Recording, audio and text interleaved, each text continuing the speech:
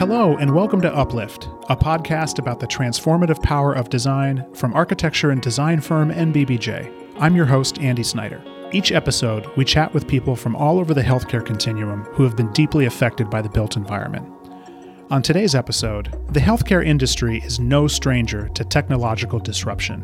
In fact, the past few years have seen enormous advancements when it comes to smart technology, wearable devices, telehealth, virtual care, and AI. Recently, another type of disruption has been taking place. Tech companies like Amazon, Apple, and Google, as well as those already in the healthcare sphere like CVS, Walgreens, and Walmart, are joining the race to transform care delivery, reduce costs, and improve access. What role do these disruptions play in how care is provided? And how do they affect the way we design healthcare environments? To discuss, I'm joined by Dr. Paul Barish, a pioneering physician and digital health specialist who helps hospitals integrate smart technology into their practices, and Yoon-Hee Kim, a personal technology editor for the Washington Post, as well as my NBBJ colleague Ryan Hollinger. We'll talk about new technologies on the horizon, the firms leading the charge to improve efficiency and access to care, and how tech can impact both treatment and design. Let's dive in.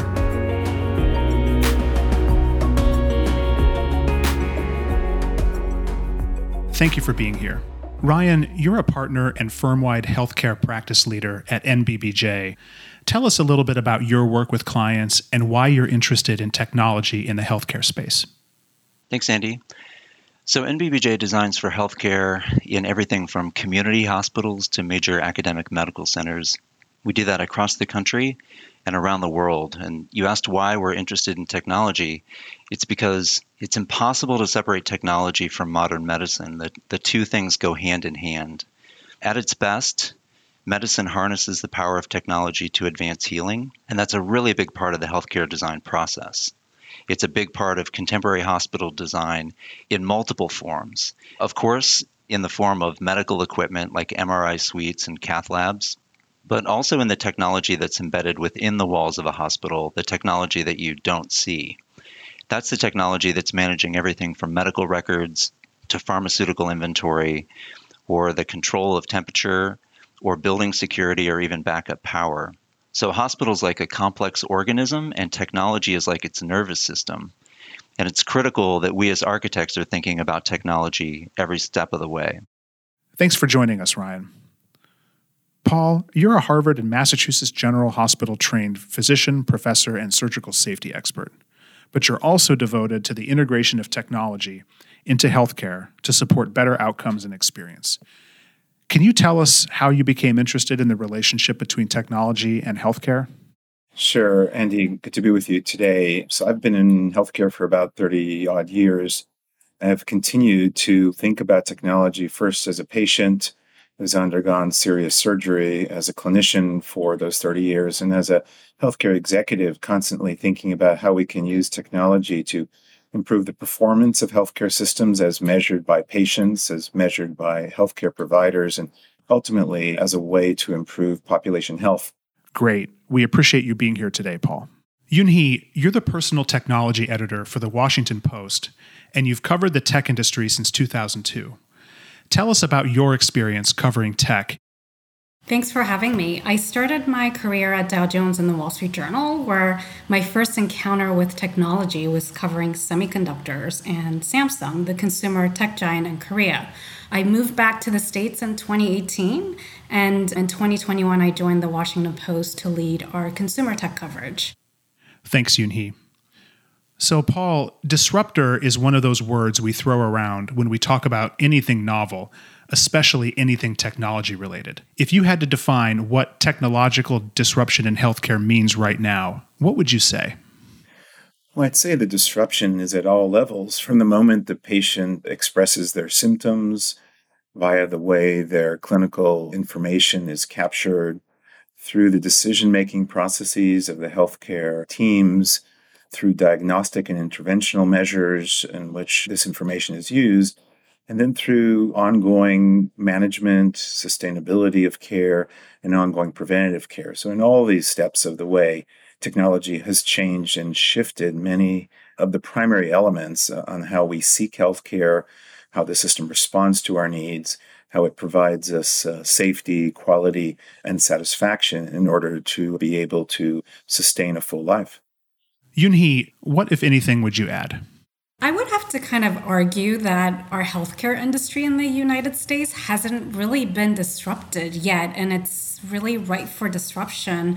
This is why you're actually seeing a lot of the big tech companies jumping in to this space, from Amazon to Apple to Google and Microsoft. These companies don't have a lot of experience in healthcare, but they know how to scale an industry and have the cash to do it. So we're actually seeing a lot of acquisitions as well as partnerships. That's an interesting perspective. Thanks, Yoon-hee. Ryan, you spend a lot of time talking to hospitals and health systems about what they're seeing in the industry. What are you hearing in those conversations and discussions about technology and healthcare? One of the hottest topics right now with our clients in terms of hospital design and technology is tied into automation. So they're thinking about automated processes, and that's in all kinds of departments. We're thinking about automated processes in pharmacies that are actually doing compounding for medications, automation in the lab where you have robots that are studying specimens and samples, and then especially automated transport of materials throughout the hospital. Hospitals now are actually building entire banks of elevators that are dedicated purely to robotic traffic that are moving materials up and throughout the building. But then along with this comes cost, which is probably the other thing that we're hearing the most from our clients in terms of technology and some concerns. Of course, that dedicated elevator bank comes at a cost, and all of the infrastructure that's tied into these hospitals that's inside of the walls, it's one of the most sharply increasing budget items in capital costs in the hospitals we're designing now. So it's definitely something to be mindful of, and we need to think flexibly about designing for the infrastructure of the future and how to balance first cost with long-term operational cost. So it seems like we can separate the topic of technological disruption in healthcare into two buckets: companies and the emerging technologies themselves. In 2023, the American Hospital Association identified 7 companies driving transformational change in healthcare: Amazon, Apple, CVS Health, Google, United Health Group, Walgreens, and Walmart. Paul, can you give us a brief overview of what these companies are or aren't doing to transform care? And how are they leveraging tech? Andy, I think they're doing an amazing amount of work. Really, first and foremost is challenging our workflows, challenging where the care is delivered, challenging who should deliver that care, where it should be overseen, how it should be paid for. So there's really a lot of interest in really rethinking and fundamentally evaluating what's working well and what can be improved. On the other side, what they struggle with at times is robust evaluation about, do these technologies actually deliver as promised? Multiple studies have shown that if you look at the top companies' profits and sales in the space of healthcare tech innovation, about 90% of them do not deliver as promised. They deliver other aspects of it, but they don't deliver on the hype and the marketing. And so there's a gap between what's marketed and sold and what actually happens when it's being implemented in a clinic, in a mental health unit, in a pediatric ambulatory clinic, or in a major tertiary hospital. That implementation gap between what we know they could do and what they actually do is perhaps the biggest challenge for us as we go forward. How about from your perspective, Yoon-hee, what are some of the major advancements that you're seeing that are starting to make an impact in healthcare and the health system space? What I'm really most excited about is the potential for AI to disrupt healthcare. I know we're in the really early phases of ChatGPT, for example, this new chatbot rolled out by a company called OpenAI based in San Francisco. For example, at the Washington Post, we've written about researchers who have created an artificial intelligence tool that can predict whether a person will get lung cancer, for example, up to 6 years in advance. So in the future, algorithms could predict everything from breast cancer and the likelihood of tumors regrowing, and that would be a significant leap in technology. Obviously, more testing needs to be done before unleashing some of these tools and products into clinical settings, but I think there's a lot of potential there. I am a little bit worried about big tech's kind of venture into healthcare in the sense of their data storing and data sharing practices. For example, during the pandemic, I think when a lot of people were in lockdown and they needed some mental health help, they would kind of go online, search an app, and basically download it. And you could type in your symptoms and try to get all sorts of advice about how to deal with mental health issues. But the things that you type into these apps and the internet could be stored and could be shared with third-party marketers, and in turn kind of feed you advice and information that's actually not in the interest of consumers, but in the interest of these companies who need to monetize some of their products. So while there are major advances that are taking place right now, I also want to caution that we need to kind of look at these aspects before we move too quickly. So, Paul, I think almost all companies on the AHA's list have invested in some form of virtual care or remote patient monitoring. What do you see for virtual care moving forward?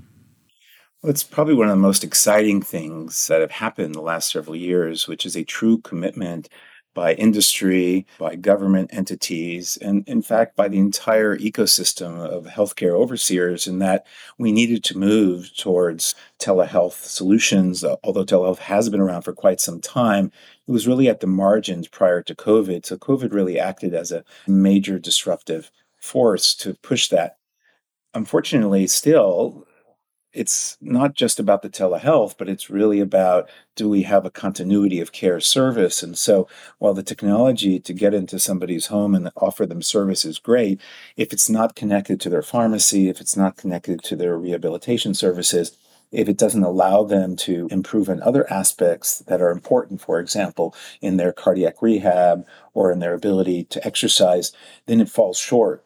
And so I think we tend to think about telehealth as a destination, but it's just a tool. And now the question is, are these tools being used as part of rethinking the entire flow? Are these technologies useful by themselves? Yes, but only in a limited way. The broader question is, and I think this is where the predictions come in, is how do we better think about these technologies as they service the various needs of citizens at different levels of care. And I just want to highlight the fact that while technology has democratized many things in many spaces, including in healthcare, technology has actually exacerbated equity problems where poorer people, less educated people that are in rural locations in the U.S. have worse health outcomes in spite of the positive impact that telehealth has on those that have access to it. And so we need to be considering that as we expand telehealth services, we're mindful of a broad number of communities that are not benefiting from these technologies. Thanks, Paul. You know, the equity piece is certainly something I think that gets overlooked. So I appreciate your calling attention to that. It's really important. I'd love to transition now from discussing virtual care to how technology impacts the physical space when it comes to healthcare. For example, many organizations are also investing in smaller, less traditional spaces for care, both standalone and even in in-store environments. Ryan, what are your thoughts on these types of spaces? Yeah, there is a lot of movement out of the traditional healthcare setting of the hospital and out into the communities. And I think generally that's something to really applaud. What we're getting there is a different kind of prioritization. What was historically being prioritized in the past was a concentration of all healthcare services in the space of a hospital or a medical office building. That made a lot of sense because you were able to share resources and streamline communication among all the parties in those buildings. But now, with better logistics and transport and streamlined network communication, you really can move care out of those traditional settings. And in general, I think that's all a good thing. It makes access to care easier and more convenient for the patients. In this sense, convenience isn't just a nice to have. It's not just an amenity.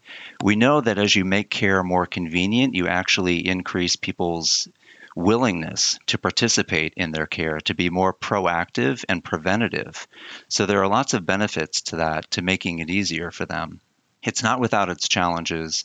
It certainly is being tested right now economically and as an economic model. And we think there's lots of room for improvement in the way that those spaces are designed.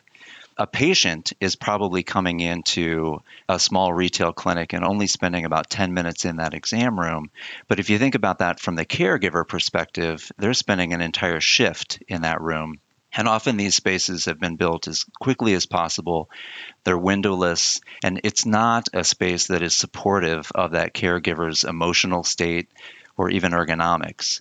And so really thinking about that as the next design opportunity and how to make that space more efficient, more productive, but also more supportive of their well-being. I think that would be the next generation of care in terms of the way it's deployed in retail settings. And Ryan, kind of staying on that topic of implications technology has for advancing the design of hospitals and clinics, you co-authored a Forbes article on that subject not too long ago. Can you talk a little bit about how the use of technology is paving the way for a more comforting, accessible patient experience? To use the example of a patient room, you have an entertainment system, you have a window blind control system, you have a lighting system, you have an air conditioning and heating system. All of those things right now are disintegrated, and we're really working toward a future where they become integrated and are connected to each other in a much more intelligent way. So that future is really exciting. That makes the control of the room something that the patient and family really have agency in. It's a big part of the psychology of coming into a hospital. You surrender so much of your autonomy and control. We want to make sure that patients and families get that back. And so thinking about this idea of patient agency, you being able to control your environment, set up that environment the way you want it to be, customize it to your own needs, that's a really important part of the design of the future. And we think technology can play a role in that. We also want to be sure that we're not only thinking about technology in that role, though, that it's also about bringing nature into the environment, and that's something we're focused on too. So it's not one or the other, and sometimes technology seems to trump nature. We want to make sure that both of those are brought to bear on a healing environment.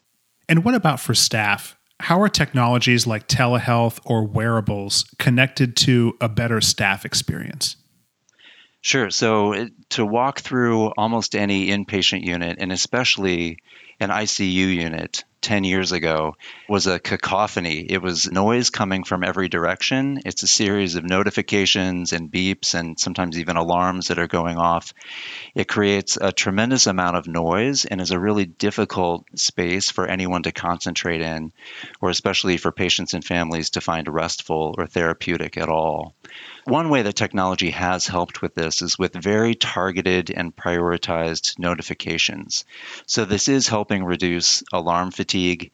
You're communicating directly with the caregiver that's needed in the moment. And you're also thinking about how to prioritize all those notifications so that the difference between something minor, like an IV bag that needs to be refilled, versus something major, like a patient crashing, is distinguished for them. And you're really creating enough space for them mentally to operate at a much higher level, to perform at a higher level. Paul, what does the increased adoption of virtual care mean for the way space is used in hospitals and healthcare facilities? It's a great question. And I think a lot of those answers will depend also on the community and the context of care that we're delivering. But it's clear that the old models of design, particularly demonstrated during COVID, fell short. We have too much brick and mortar built on the one hand. On the other hand, we don't have a proper integration between different service delivery models. And so it's not just about more buildings. The real question is, do the buildings and are they part of a system that allows you to transfer services, for example, away from the building to the community, perhaps also to hospital at home? And so there's a variety of new models of thinking about this will ultimately disintegrate, if you will, the way we've been thinking about hospitals. And that would make it easier to access certain services. It would reduce the complexity of these massive campuses with 50 to 100,000 people. And ultimately, it will help us remind ourselves that we have to focus on, number one, creating a caring and calming environment. And obviously, the issues that we've just discussed about, and we can think about the work of others that have talked about biophilia and cytogenesis, which is, the question is, when you go to a big hospital, do you feel calm and do you feel relaxed? And the evidence shows that just the patients showing up to these big buildings automatically causes a massive stressful feeling. And it's not just for patients and families, it's also for staff. The second thing is what we've alluded to is the systems of care. How do we make sure that there's better flow from the community through accident emergency departments, through rehabilitation? And how do we make sure that these systems are talking to each other more fully? That means before the patient arrives there, while they're there, and most importantly, after they leave, how do we reduce the number of patients that bump back to the hospital?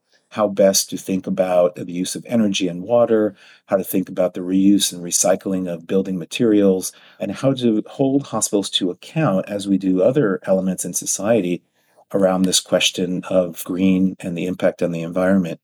Finally, I would say that we need much more practice-based, both theoretical and empirical research to better understand how these new design ideas, that is to say, shifting from the old hospital design to a disintegrated model, how these designs help focus on our commitment to process improvement in a way that respects patients and staff, and in a way that's sustainable, given that we should remember that healthcare in the U.S. is the most expensive in the world by far.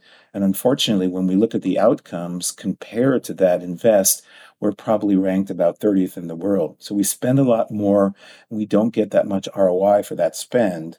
And that obviously is a massive challenge for as we think about these movements, we have to focus on the overall cost. I'm glad you talked about cost, Paul, because one of the promises of smart hospitals is the ability to improve efficiency while also reducing cost. Ryan, what are your thoughts about the design of smart hospitals? How can design help in this quest for efficiency? Sure. Generally, when we're talking about the smart hospital, we are talking about that integrated care environment where different technologies or data sets are connected to each other and are all optimized for patient or staff experience. So there are lots of examples of this. We can give a couple. In the patient's electronic medical record is a part of the building information system, so that when that patient is in a particular patient room, the digital signage on the door to that room talks about any special provisions for care that are needed, any allergies that might affect food service, and that information is also automatically relayed to people who are working in the kitchen and nutrition. So generally, you're creating a safer and more comfortable environment by integrating multiple data sets throughout the hospital. An even more interesting example of this would be a smart hospital bed. And these are available right now and are being used in the hospitals we're designing right now, where the bed has an array of sensors and it is detecting patient movement and can actually detect the motion of a patient if they try to get up. So if you know you have a patient who is a fall risk and you want to make sure that they stay in bed, then the bed is communicating back to the nurse station and alerting the caregivers if the patient is trying to get up, and then is improving safety, of course, overall. And to follow up on that, technology can impact a building's design, but also the design process itself. What are some ways that you and your teams are using new technology to design healthcare spaces? Yeah, so technology has been, and computer modeling in particular, has been a part of the architectural process for decades now. It's only in about the last 10 years, the computer models that we make have gone to the next level where simulation is built into those models. So in the past, the computer model was all about the shape and the form and the geometry of the building. But presently, the way we're using those models is to load in simulations in terms of physics or even user behavior, so that you can really understand the model as a precursor to the way the building is going to behave, and you can study different versions of the architecture to really optimize the way that people will work in the building or the way the building responds to energy loads or climate. So this is great because the same model that we're using to show the client the spaces and renderings of the building can also be used to study solar heat gain, to understand the way that the heating and air conditioning equipment produces heat and the way that heat can be ejected.